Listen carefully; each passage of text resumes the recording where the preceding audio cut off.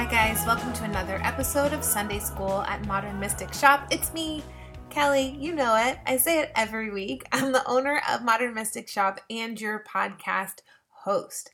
Okay, we have another one of my personal friends that are teaching today, and I just love it when, I can bring people from all over the country to come in to our shop and share with our Atlanta crew and then also our community at large some new perspectives and information. And I am so thrilled to have Margaret Skelly here with us this week. It's just really incredible. Like I said, she's a personal friend, and I met her through my yoga community in LA. And when we first met, she was working as a corporate recruiter in the finance and tech industries. So she was kind of like this fly on the wall, so to speak. And she got to soak up so much information about how big business creates their corporate culture and how they recruit their teams. And for me personally, it's been so exciting to watch Margaret exit this industry and take her decade of experience to help women create a life in business that inspires them. So I've been lucky to watch this transition, and it's been just such a joy. Currently, like I was saying, Margaret Skelly is a career advisor and business coach. She inspires driven, conscious women to gain the energy, clarity, and creativity to do the work that they were meant to do.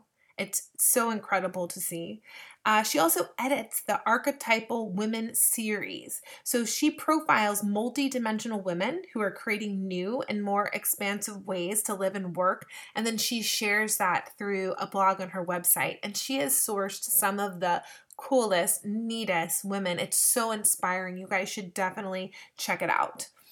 In this class specifically, she explains how spirituality and metaphysics have been long at odds within the linear traditional workplace. We all know this, right? It's like, how do I fit my spiritual life and my spiritual being into the day-to-day work that I do that might not be so directly related? So what she says is if you're going to evolve, it's time to align those two things. So you don't have to quit your day job to be a beacon of higher consciousness.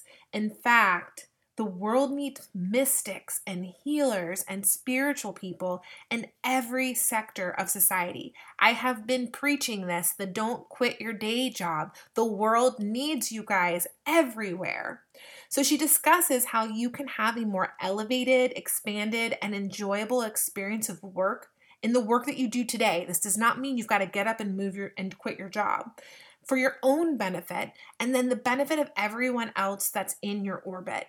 You guys, I got to hear Margaret discuss this topic at Rama Institute of Yogic Science and Technology in New York. And I was blown away with her specific brand of genius. You have to listen up. Everyone here is doing some kind of work. We're all working on ourselves. We're all working in industry. And this will give you all of the tools you need for the major mindset shifts to be really happy in whatever work you're doing, wherever you are. I cannot boast on Margaret more. I love her to death. So I'm so pleased to introduce her talk, Consciousness and the Workplace, Integrating Your Spirituality with Your Day Job, with Margaret Skelly. Crystal shops. Well, thank you so much for coming here on a Sunday. It's so nice to be in Atlanta. It's my first time. And everyone assumes I'm from the South anyway because of my double first name. So I feel understood among you. So thank you very much for having me. And thanks, Kirsten, for the introduction. My name, as she said, is Margaret Skelly. And I'm a career advisor and business coach, primarily for women.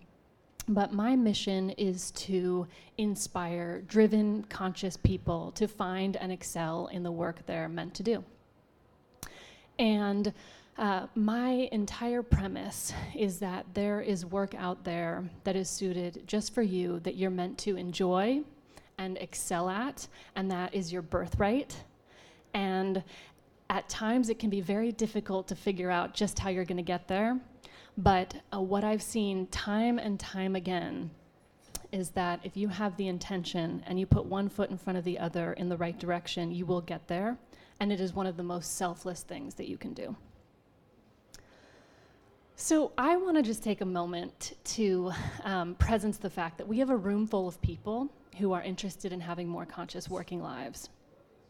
The headlines are pretty grim. I don't have the chronology to confirm this, but I suspect they kind of always have been. But it does feel like we're in a really heightened time. And when we have opportunities like this to gather in such a beautiful space, it's important to note that, and to note that you're not alone. You're not the only one Googling weird alternative ideas late into the night and wondering how you can find more meaning and purpose in fulfillment in your day job. Not only is this room full, but this will be turned into a podcast with many listeners. So there is hope. There are many good people out there that I meet all over the country who are interested in the same thing. So let's keep that in mind. As a sort of case study, I'd like to tell you a little bit about how I got into my line of work. I think it's helpful. I think part of us wants to understand and believe that there is work out there that we're meant to enjoy. And it can be difficult to know what that's going to look like. And the challenge is it is absolutely different for every single person. If there were one blueprint, we would have all figured that out, and we would all be, millionaires and bounding out of bed in the morning, ready to work. It's highly individual, and that is the fun of it. But it can be helpful to hear about other people's paths and other people's journeys to find the work they love.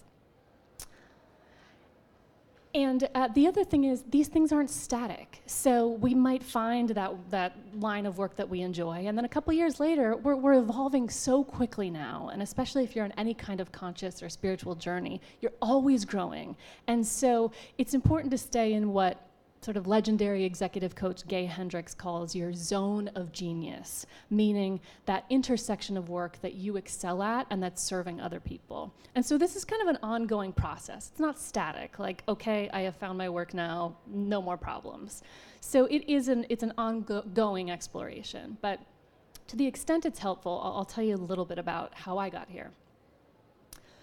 By the age of 27, I was completely and totally burnt out. Most people wait for their midlife crisis, but I've always been an overachiever, and so it happened to me early on. And it's been interesting to examine what led me to that point, because my story's not uncommon. And so I've spent a lot of time just kind of considering what might have gone so wrong. And to that end, I'll start at the beginning, which is with my parents. My dad was a lawyer who used to get into work around 3 a.m. every morning so that he could be home at 5 p.m. with his 5 kids. And before you call him a workaholic, which he'll admit he was, that's really what the job required of him at the time, was those long hours. If he was really going to excel, and meet the requirements, that his clients had of him and the expectations that the firm had of him, those were the hours he had to put in. That's pretty indicative of American business, and now globally, more and more, the American way of life, of course, has seeped in. And so that was my model for what a working life looks like. Long hours, a total grind. Enjoyment just wasn't really a part of the equation. That was secondary. That really didn't matter. It was a duty, and it was a responsibility. And so throughout high school, I got to be creative. I went to a smaller high school where I, believe it or not, joined the JV basketball team one year and was the captain of the swim team, even though my times were, nothing to write home about. But it was kind of that small school feel. The expectations weren't incredibly high, and so you could kind of just be yourself. And it was really great in many ways. And then I went to college. And I was surrounded by extremely high achievers who prioritized work, and then to kind of blow off some steam, when they weren't working, they were playing. And everything was done in a very aggressive way. And that's when I started to lose that sense of checking in with myself as to whether or not I wanted to do something or not. That was just completely secondary. So when it came to looking for a job after college, all of us were really jealous of the accountants because they all had jobs lined up by September of senior year. We all kind of thought, like, man, those accountants really have it figured out. And, as an English major, that wasn't the case for me. But there was a very prestigious nonprofit. And I decided to apply solely because of the prestige. And after I graduated, there was one test that you had to take. So I was sort of conditionally accepted, and then I had to take a test. And it was very serious, kind of like SAT vibes, where there was, a proctor, and everyone was very grim. And we took the test, and it was about an hour. And at the end, the instructor said, okay, just double check your answer sheet and make sure that you wrote all your answers on the left side, or else this test is invalid. And of course, I had written all my answers on the right side, so the test was invalid. This was the greatest thing that ever happened to me, because the feeling of elation that I felt when she said, your test is invalid, you can't be part of this program, essentially, you have to wait another year, really stuck with me. I realized, it felt like freedom. And what did I do with it? I decided to go work as a paralegal in a law firm. That was the most freeing thing that I could think of. And so I spent 6 weeks there at a very intense law firm in Chicago.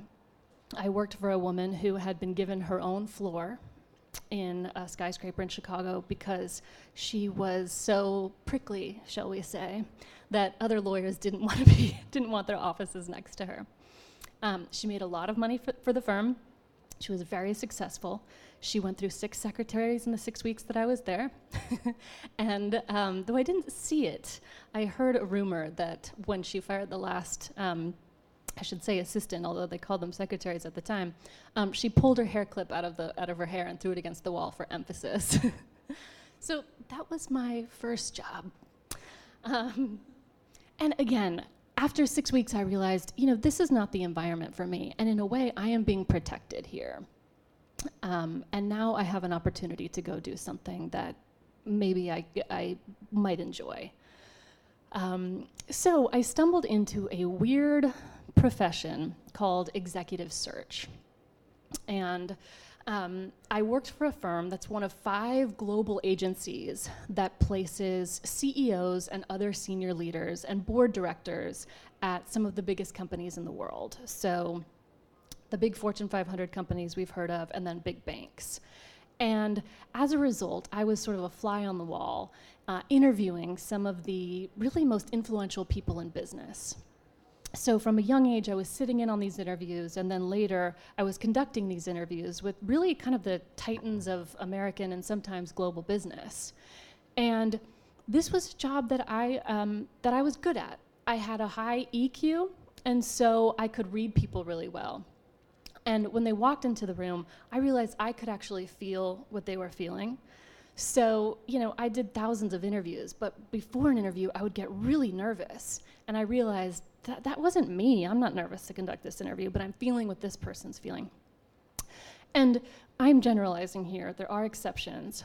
But for the most part, after these interviews, I would feel completely drained. And I realized that that's because I was having conversations one-on-one with people who largely felt a sense of quiet desperation. And these were people who had, by mainstream standards, incredible high-paying jobs, a lot of influence, and a lot of power. But it was amazing to me that in many of the interviews, the insecurity that would still come through. And, in our line of work, a linear career path was very much prized. So, for banking, maybe you spent 2 years at this bank, and then you do 4 years at this bank, and so forth. And for anyone who deviated even slightly, there was a deep feeling of shame. Or any woman who had taken time off, you could feel the shame in telling that story, or the defensiveness. It was a very intense, very high stakes environment. And this was really this is the pinnacle of the business world, and something wasn't sitting right with me. But I couldn't define what it was. Now, during this same time period, I, like a lot of people who find a spiritual or conscious path or who are steered toward that path, I was getting sicker and sicker. And by the age of 27, I had 5 different diagnoses and was no longer able to work. So, you know, my friends were getting married or buying houses or excelling in their careers, and I was basically living on my dad's couch back home in Phoenix, Arizona. And it did get so bad that I had to leave work without another job, and I spent about a year recovering. And this had started, I kind of muscled through my first 27 years. This had started early on. I'm proud to call myself the first celiac because in the year 2000, I was told I had celiac and you know, had to go gluten-free and was forever after known as gluten-free girl. I still get texts from friends I haven't talked to in years, and they'll say, this restaurant has a gluten-free menu, isn't that so cool? So that's kind of how people knew me. I don't think I was the first, but it was early days. And just kind of like very hard to diagnose, just seemingly disparate but probably connected weird symptoms. And for those who are keeping score, or if this resonates, like I said, by the age of 27, I had Hashimoto's thyroid disorder, was diagnosed with celiac disease, with fibromyalgia, which made me feel ancient, and then just severe anxiety and depression. I mean, I would go 3 days in a row sometimes without sleeping. It was not fun. And I had been to 30 specialists around the country, including a clinic that is known for taking a quote-unquote holistic look at the full person. So they'll have specialists. If you've ever been through the medical system, you understand that you're sort of shuffled from specialist to specialist, and when it's not just your heart or just your blood or just your endocrine system, they're stumped. But this particular clinic said, at least we'll evaluate you in one room with all of these specialists. And so that was a positive step, although nothing came of it. So I had a lot of time on my hands on my dad's couch, and I started just praying and researching all I could. I saw a lot of natural medicine practitioners as well, who I found to be, on the whole, at least more interested in exploring alternatives.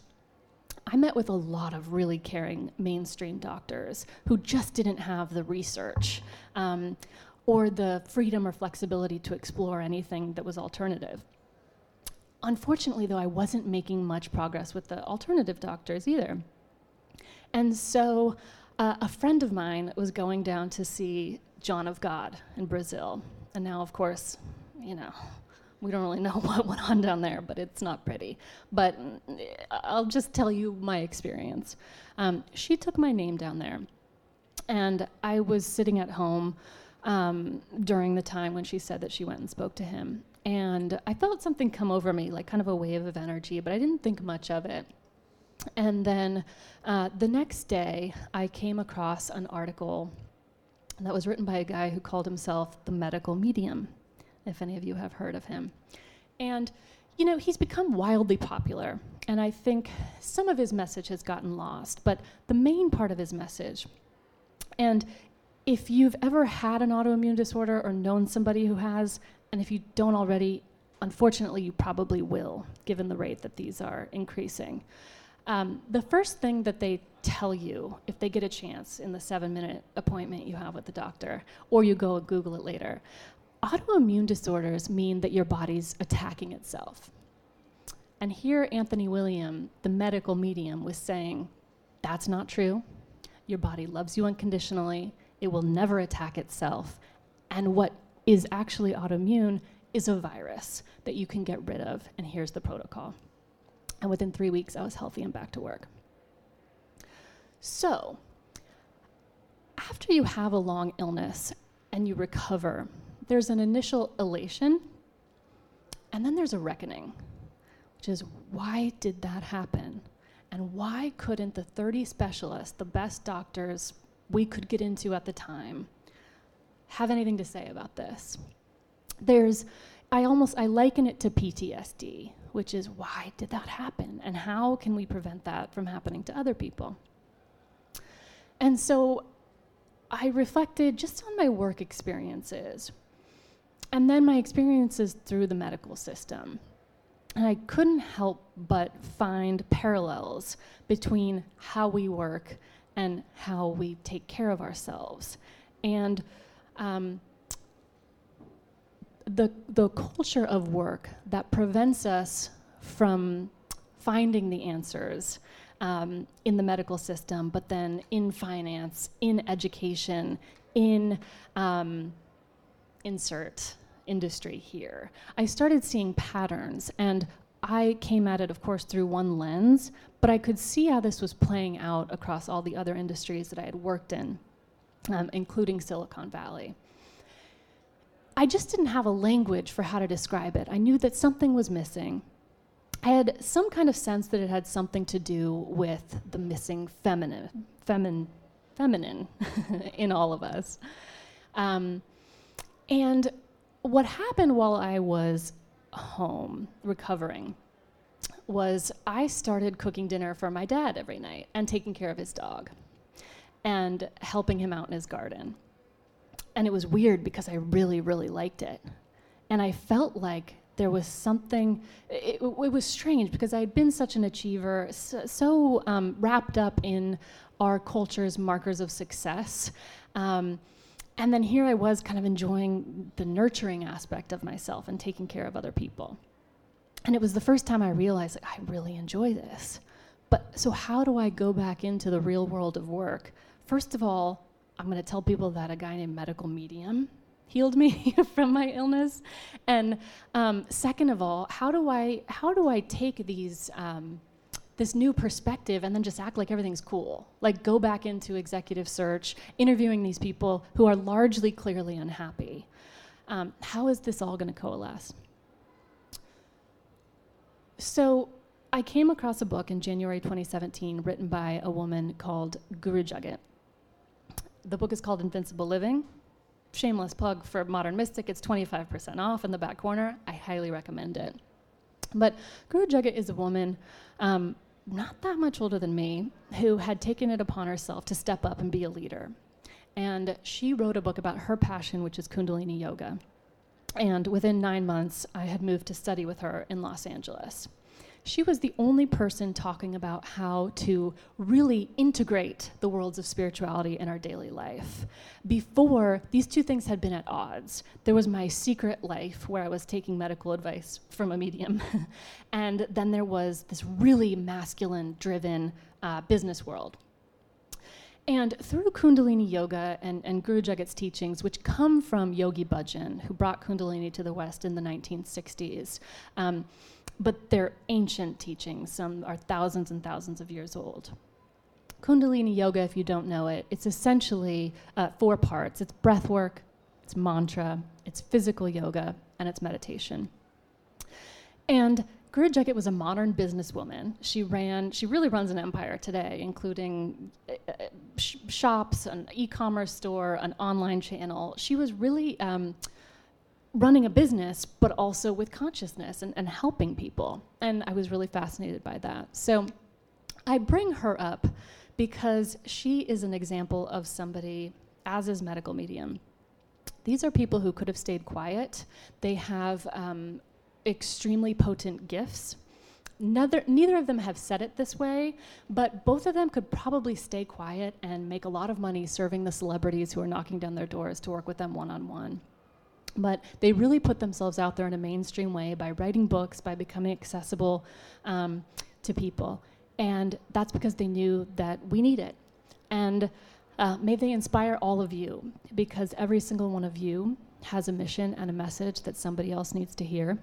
And by holding that back, it's essentially breaking an agreement. In Kundalini Yoga, we say that people incarnate to learn from specific people, and that we've all sort of made these agreements to come in and share our gifts. And so not fulfilling that is very painful, not only to you, but to the people who are supposed to learn from you. So I'm very grateful to Guru Jagat and the Medical Medium for stepping up. And those are my teachers, but that doesn't mean they have to be yours. In fact, there will probably be unique teachers that you are meant to learn from. What happens is, from a young age, we're taught to tune out our personal feelings about things. And, our parents get a bad rap because they were just doing the best they knew how to do. And it's true that we have to learn how to live in 3D and how to live in this world. And that requires discipline. It requires understanding how the world works. And our parents want to teach us that, and the school system wants to teach us that. But the problem is we've cut ourselves off from half of our power by cutting ourselves off from our intuition and the feminine side in all of us across genders. So what does that look like? Well, it looks like starting from a very young age when you're in school and you're a little bit spirited and energetic, and this happens, if you remember, especially to young boys, is that you're quickly put back in line. And you quickly learn that you're going to get a gold star if you follow the status quo. And we know that our schools were started by people like Henry Ford, who needed factory workers, and so he needed widgets, essentially. And there are pockets of innovation in education in all of the industries I mentioned. And so we've got a real opportunity here. But for most of us, who are sitting in this room or listening, we went through a very, we'll call it masculine-oriented, linear kind of schooling.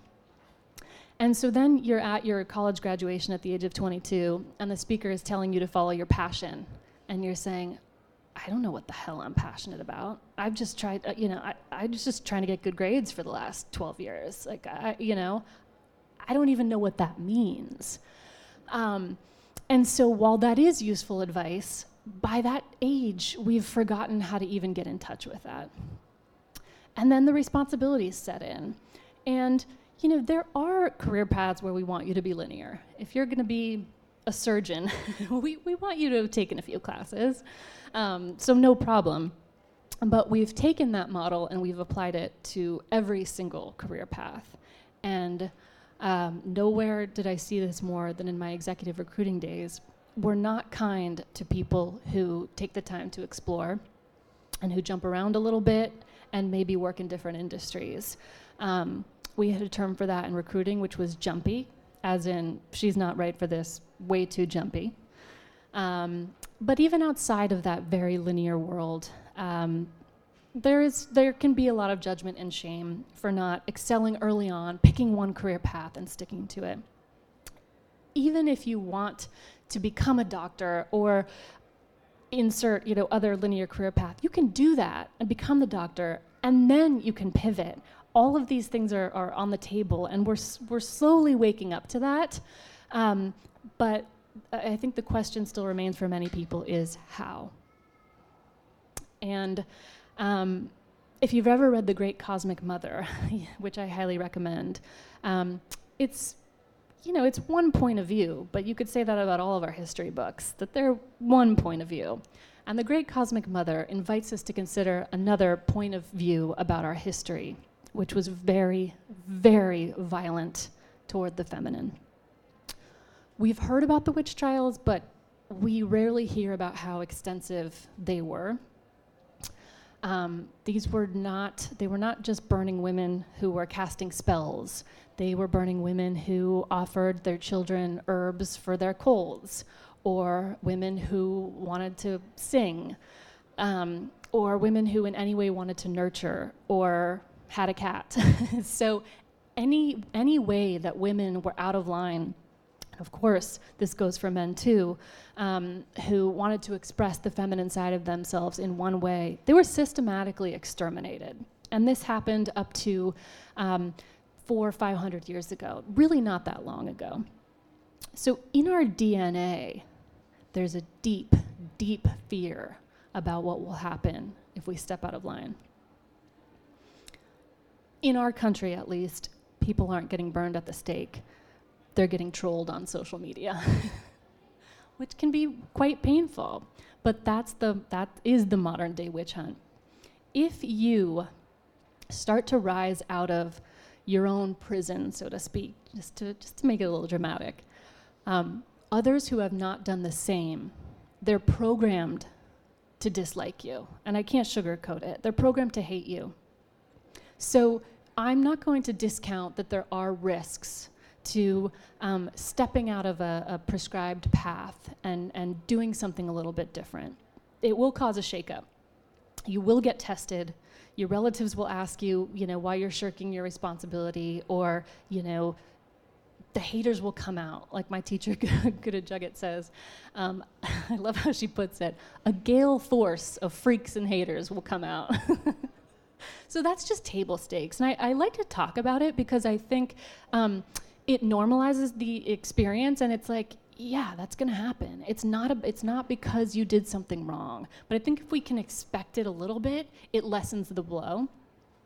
So not to say, you should fear the worst, but I think it's important to talk about the risks that we're up against. Because while it sounds so beautiful to say, there's fulfilling work out there for you, and you're going to make a lot of money doing it, and that is your birthright, if it were that easy, we would all do it. I'm not promising that it will be easy, but I am promising that it will make for a much more fulfilled life. And because of the astrological pressures that we are up against, especially in this first month of 2020, and because of the pole shift, and because of the change of the age out of the Kali Yuga, which you can do a little research into, the pressure has never been higher. If you don't do the work that you're meant to do, it's going to get very, very uncomfortable. In a sense, it's time. And a lot of people are feeling it. I work with women all the time who are feeling it and who say, if I don't do this, if I don't figure this out, my health is going to suffer, my relationships are going to suffer, and just the anxiety level becomes really high. The pressure is on, and that's a good thing. This is an evolutionary pressure that's on all of us to push us out of really what in no other way can be described as a patriarchal age that we've all really suffered under, into a new, not matriarchal age. Kelly and I know a very sophisticated evolutionary astrologer, and sit with this and see if it resonates. But her feeling and she has deduced that 26,000 years ago we had a matriarchal age, and that didn't go so well either. We really messed it up and abused our power. Interesting perspective, but we're not moving into a matriarchal age. We're moving into an integrated age where all of us can use both logic and intuition, both our left and right brain, both the masculine and the feminine, and it's going to be really exciting. I don't think we can even begin to picture the kind of golden age that we could create if we are at our most creative. And often it feels like the responsibility is just on us. It would be so wonderful if some of the corporations that really set the tone for the broader business world would evolve in the sense of, treating us like human beings, giving mothers, as much maternity leave as we mandate for puppies or for dogs, just some common sense type of things. And we are seeing that, but for most of us, that's not happening fast enough. So in the spirit of integration, I'm not discounting the organizational change that does need to happen, and it may be your personal mission to lobby for some of that and to work on some of that. But I also want to empower you by reminding you how much individual power that we have. And it can be so frustrating if you're sitting in a cubicle or the metaphorical equivalent of a cubicle, wondering how the hell you're going to get out of it and how you could possibly find what you're meant to do. That's something I hear a lot, which is, I don't know what I'm supposed to do. I know this isn't it. And Elizabeth Gilbert writes this about people who just walk away from something, which is, I don't know what it is, but I know this isn't it. And there are times in life when that's the move. That's absolutely what you have to do. But my invitation to you is to consider what is right in front of you and how that can lay the groundwork. It may not be, and likely will not be, your ultimate highest purpose. Most of our workplaces, modern mystic definitely excluded, most of our workplaces are not evolved. You're feeling pain and frustration when you're in them because you have an evolved consciousness that is a mismatch to an environment that is still treating you like a widget. So you can honor yourself for that and know that there's nothing wrong with you. However, there's so much that you can do. And my invitation to you, both as a way to serve others, but also to ultimately find that work you're meant to do, is to view yourself as a leader in any role. It doesn't matter what your title is. It doesn't matter if you manage other people or if you work for yourself. It doesn't matter if you're in the home. You are a leader, and the more that you can step into feeling as though, as our teacher, Guru Jagat, says, you are the cure, you're going to have so much more personal autonomy, and it's going to open up the next chapter for you. And what do I mean by you are the cure? What I mean by that is that if you have some kind of consciousness or spiritual practice, you're literally vibrating at a healing and curative level. And if you start to embody that, not because you're grandiose and you think you're, going to fix everything, but as a gift to everyone around you, you can elevate any workplace. You can elevate the person, anybody who's in front of you. And my premise is that that is step one to finding your purpose. We live in a grass is always greener culture. There are people who are always looking for the next job and then somehow strangely find themselves creating the same patterns that they created in the last job. If you're aware and sort of sensitive to these things, you'll notice sometimes our workplaces start to eerily resemble our family structures and our bosses. We've got the same complaints with them as we did with our parents and so forth. And all of that can really be disrupted, but consider that it may be easiest and fastest for your evolutionary growth to work it out with whoever's in front of you, rather than reactively jumping ship and looking for the next role. This is why I am such a believer in Kundalini Yoga, although there are many paths to this. But meditation is no longer an option. And we're lucky that there are so many methods. If just sitting there and closing your eyes doesn't work for you, it never worked for me. But in order to break down the subconscious thoughts that are keeping us trapped, we've got to become more aware. Kundalini Yoga is the yoga of awareness. And that is maybe step 2 to finding your purpose, which is becoming incredibly aware, even if it hurts. You're aware of which parts of your job you enjoy, which ones you don't, why something is annoying you, why that coworker is frustrating you, and then what patterns are replaying so that you're running into this situation again and again. There's that legend that Moses led his people to freedom, but then he waited a generation to start rebuilding because the generation that he had led out of slavery was still in that mindset. So even though they were free, they knew nothing else. And so he waited for the next generation because at least they were a little bit more pliable. And the prison doors were open, basically, but they didn't have the mindset to even see anything new. And that's where a lot of us get stuck because we haven't seen examples of anything new. We don't even know what an expanded working life could look like. So the first piece, like I mentioned, is making it not about you, but how can I serve? How can I elevate the person in front of me? If you work in a call center, you can make all of those calls much more smooth. If you're a lawyer, you are helping people through very stressful times in their lives. If you're a healer or a doctor, I don't have to tell you how useful your presence can be. But in any job, there is a way that you can elevate the entire workplace and serve the person in front of you.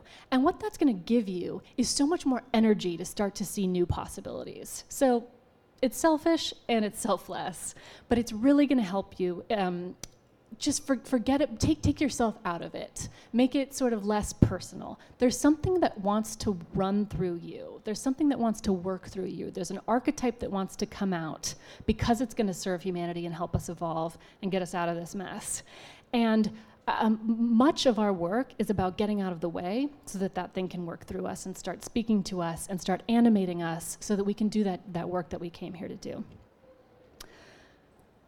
Yogi Bhajan, who brought Kundalini to the West, as I mentioned, had an interesting perspective. And again, these things will resonate for you or not, and only if they give you energy should you take them away. But he said that 80% of the people who come onto this planet don't complete their mission.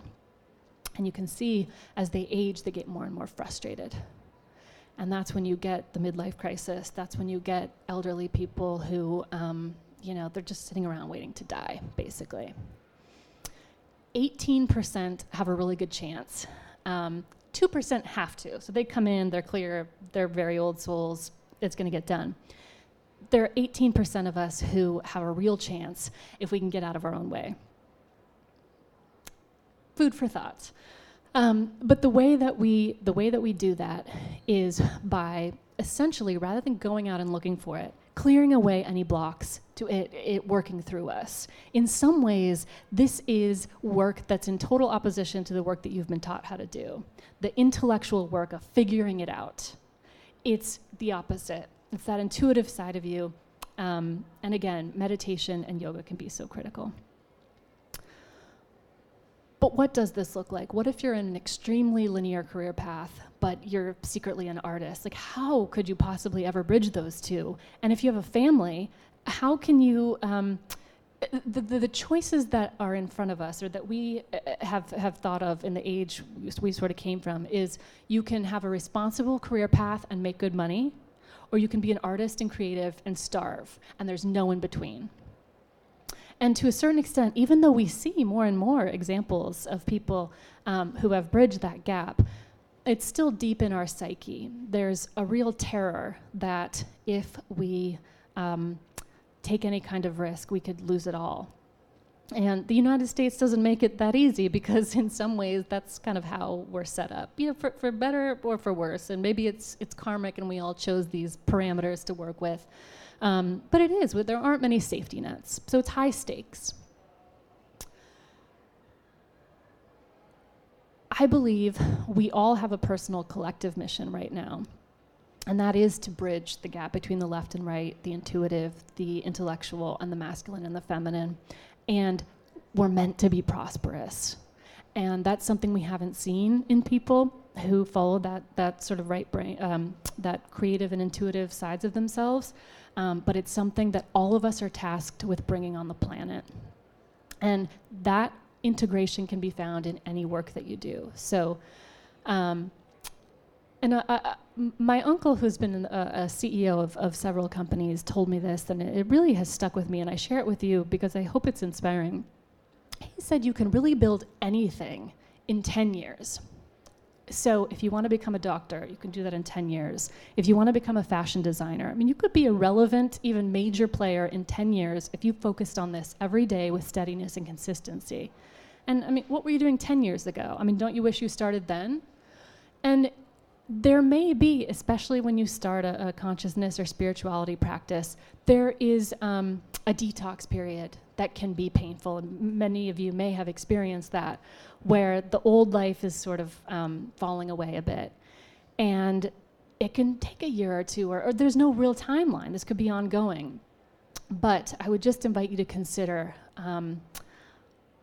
is it worse if you don't do that? You can spare a year or two. And if you do have a family, you've got responsibilities, it will look a little bit different, but it doesn't have to be a handicap. I mean, that can be a very motivating force as well. So there are different ways to play with this, and I will offer you some examples in case these resonate or inspire you.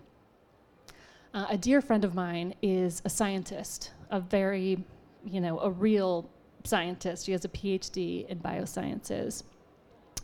And she enjoys the work. She's very good at it. She's also a prolific artist. And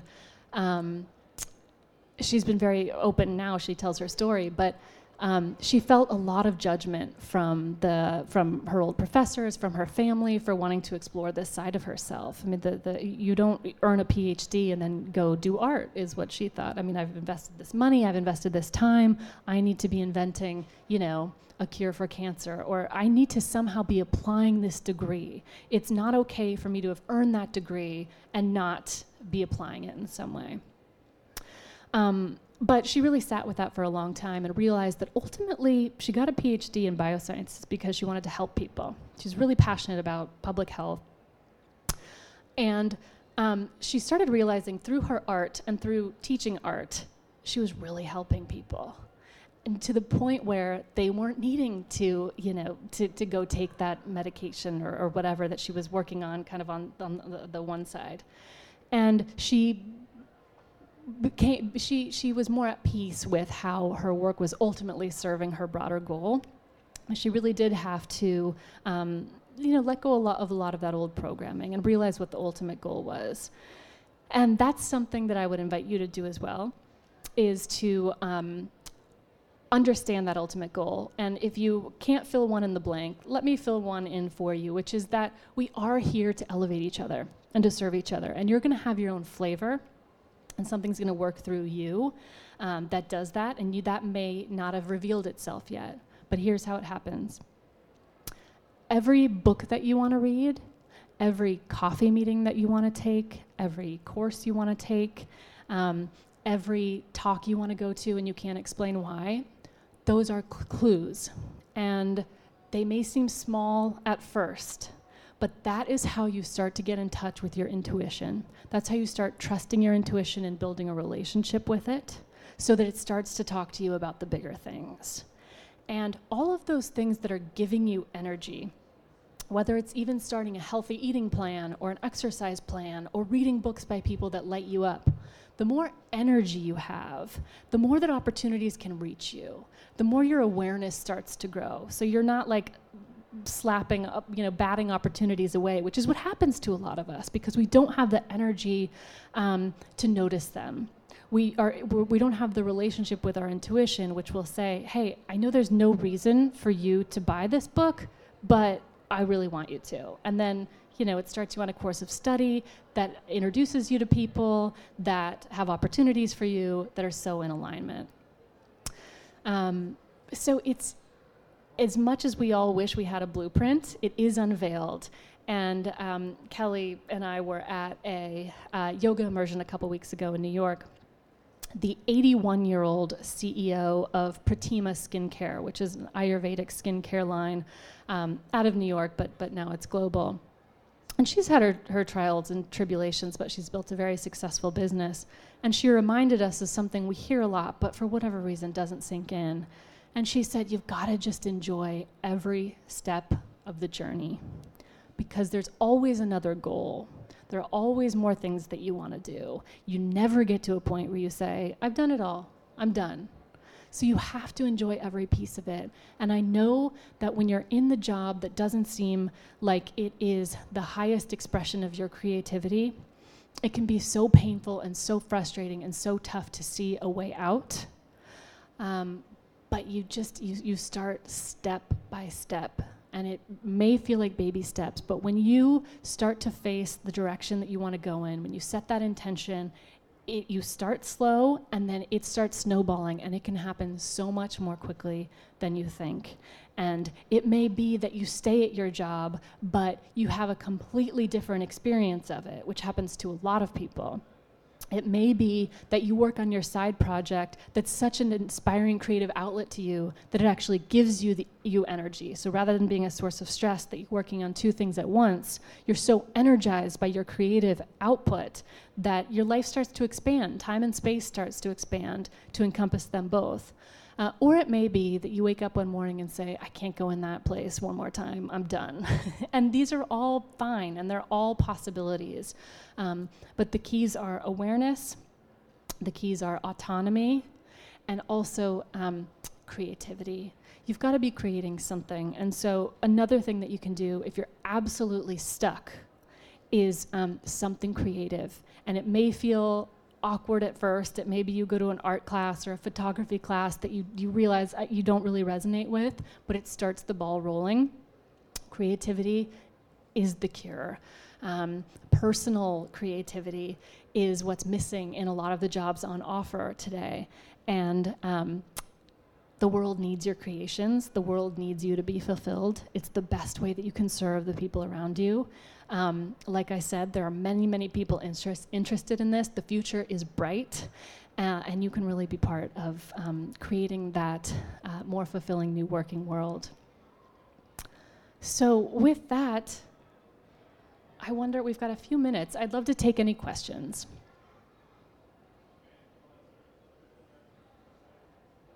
Please. So, how much do you... That's okay. That was a plate full. They gave me the mic, and I just, I went for it. I've only got about 100 questions, so I'm going to try Please. to start at the top, and I'm just going to ask this one, and then maybe I can get the rest answered by the How much do you feel like your college degree gave you the opportunity to be a fly on the wall in those early years? Yes. To give you those enlightened moments that set you on that. Mm-hmm. It's a really good question. He's wondering how I got this college degree, and that gave me access really to this job where I got to be a fly on the wall, or how much did it give me access? In my organization, there were people who did not have college degrees.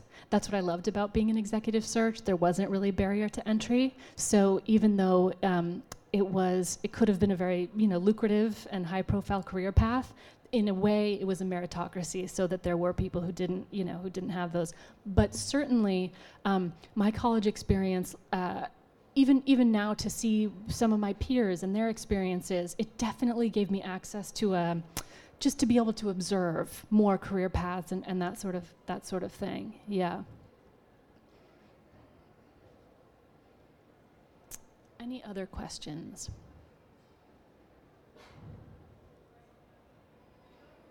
So since this, please.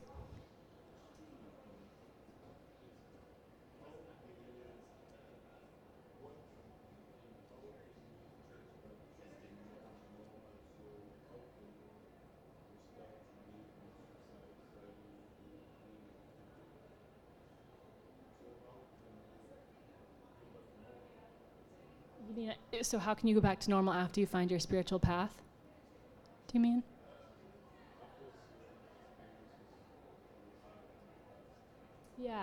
Yeah. That's a good question. So I realized that the only way that I would be able to have a fulfilling working life is if I was my authentic self and talked about things like the medical medium publicly, or talked about Kundalini yoga publicly. That I had to include that, but not throw the baby out with the bathwater. So there is a lot of value to the experiences that we have. Even if it seems completely different from the job you'd like to do, wherever you are, you're learning things that are going to help you, even if it's just discipline and organizational skills, or observing how your company does marketing. All those things, we need those linear skills as well to survive in the world, and they can be very satisfying. That's the masculine part of all of us that we also have to value. But for me, I had to integrate the two parts and just be myself, and it's paid off. My calendar as a business coach and career advisor filled up pretty immediately because other people are interested in doing the same. So it's about being your full self unapologetically. Does that help? Thank you. Kelly. With most of your clients that you coach, do you find when they make a pivot that their previous work experience, even though it seems unrelated, Yeah. is actually of value, or do you see more often that people just kind of like take a left turn and abandon? Yeah. Is there like a percentage or? The world works in mysterious ways because you can go really far off path and it's still helping you so much. I mean, you can be in a job that just feels like such a mismatch, and it likely, maybe it is if you feel that way. But the things that you're learning, I always see that those things are helpful. And I think what happens is people, get into yoga or spirituality, and they overcorrect for a little bit, which can be healthy. They've sort of been in the masculine, and they want to explore this spiritual side to themselves, and so they think, I'm going to have to go be a psychic reader in Sedona. I don't have any other choice. And then they realize, and I think it's actually healthy to spend some time in that space and rebalance a bit.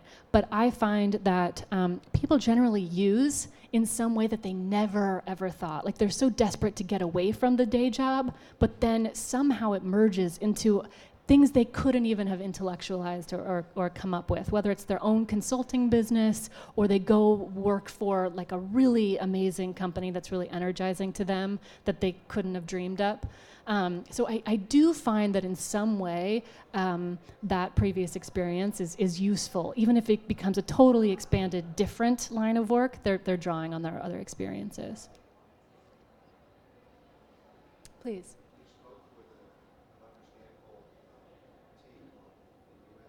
Yeah.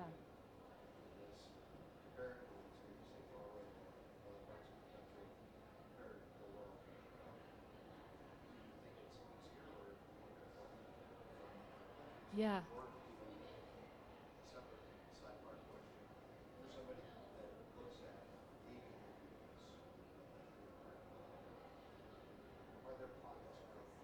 Yeah.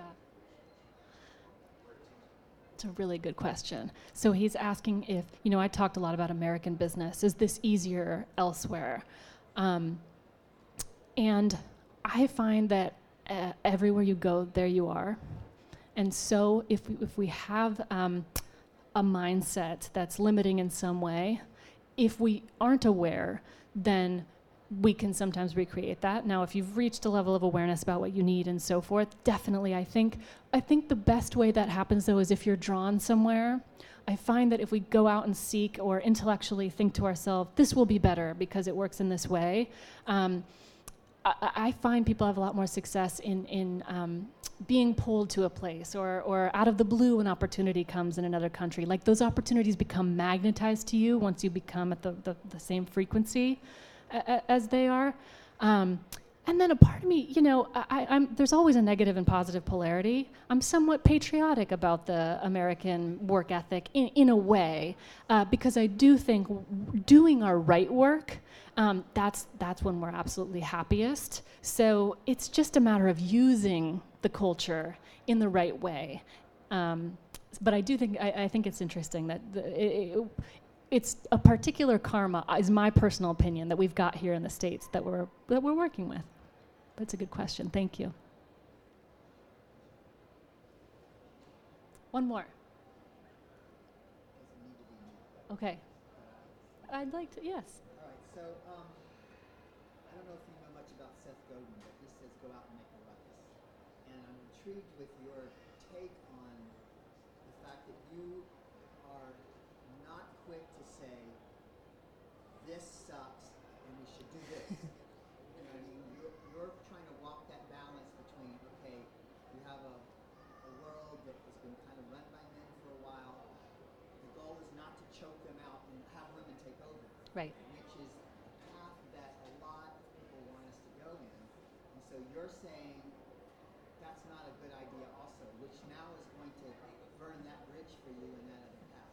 So my question is, how are you striking that balance with the haters? Because clearly you're walking the middle, so both sides hate you. That's why I talked about social media trolls. No, but so to how I understand your question is, some people want the feminine to take over entirely. The men made a mess of it, so let the women take over. Future is female, so forth. And then I'm talking about sort of an integration, and I actually think at the core of it, we are talking about the same thing. When you really break it down, my conversation maybe isn't even in that realm. It's one of evolution, and my opinion is that when we, all of us, regardless of gender, bridge the masculine and feminine within ourselves, that's when we're going to start to create what Chogyam Trungpa Rinpoche called enlightened society. And so it's really not, it's not us versus them. We've all suffered under, take the masculine feminine equation out of it. We've just been working with half of our deck. And my invitation is to work with the full deck. We've got one more. Do we have time or? Okay, that sounds good. Yeah, please do. Thank you so much for coming. If you want to get a snack and stick around, I'm doing a workshop at 1 p.m. where we can really work more directly and one-on-one on your work and how we can maybe at least get you started on that path to something a little more inspiring. Thank you for having me.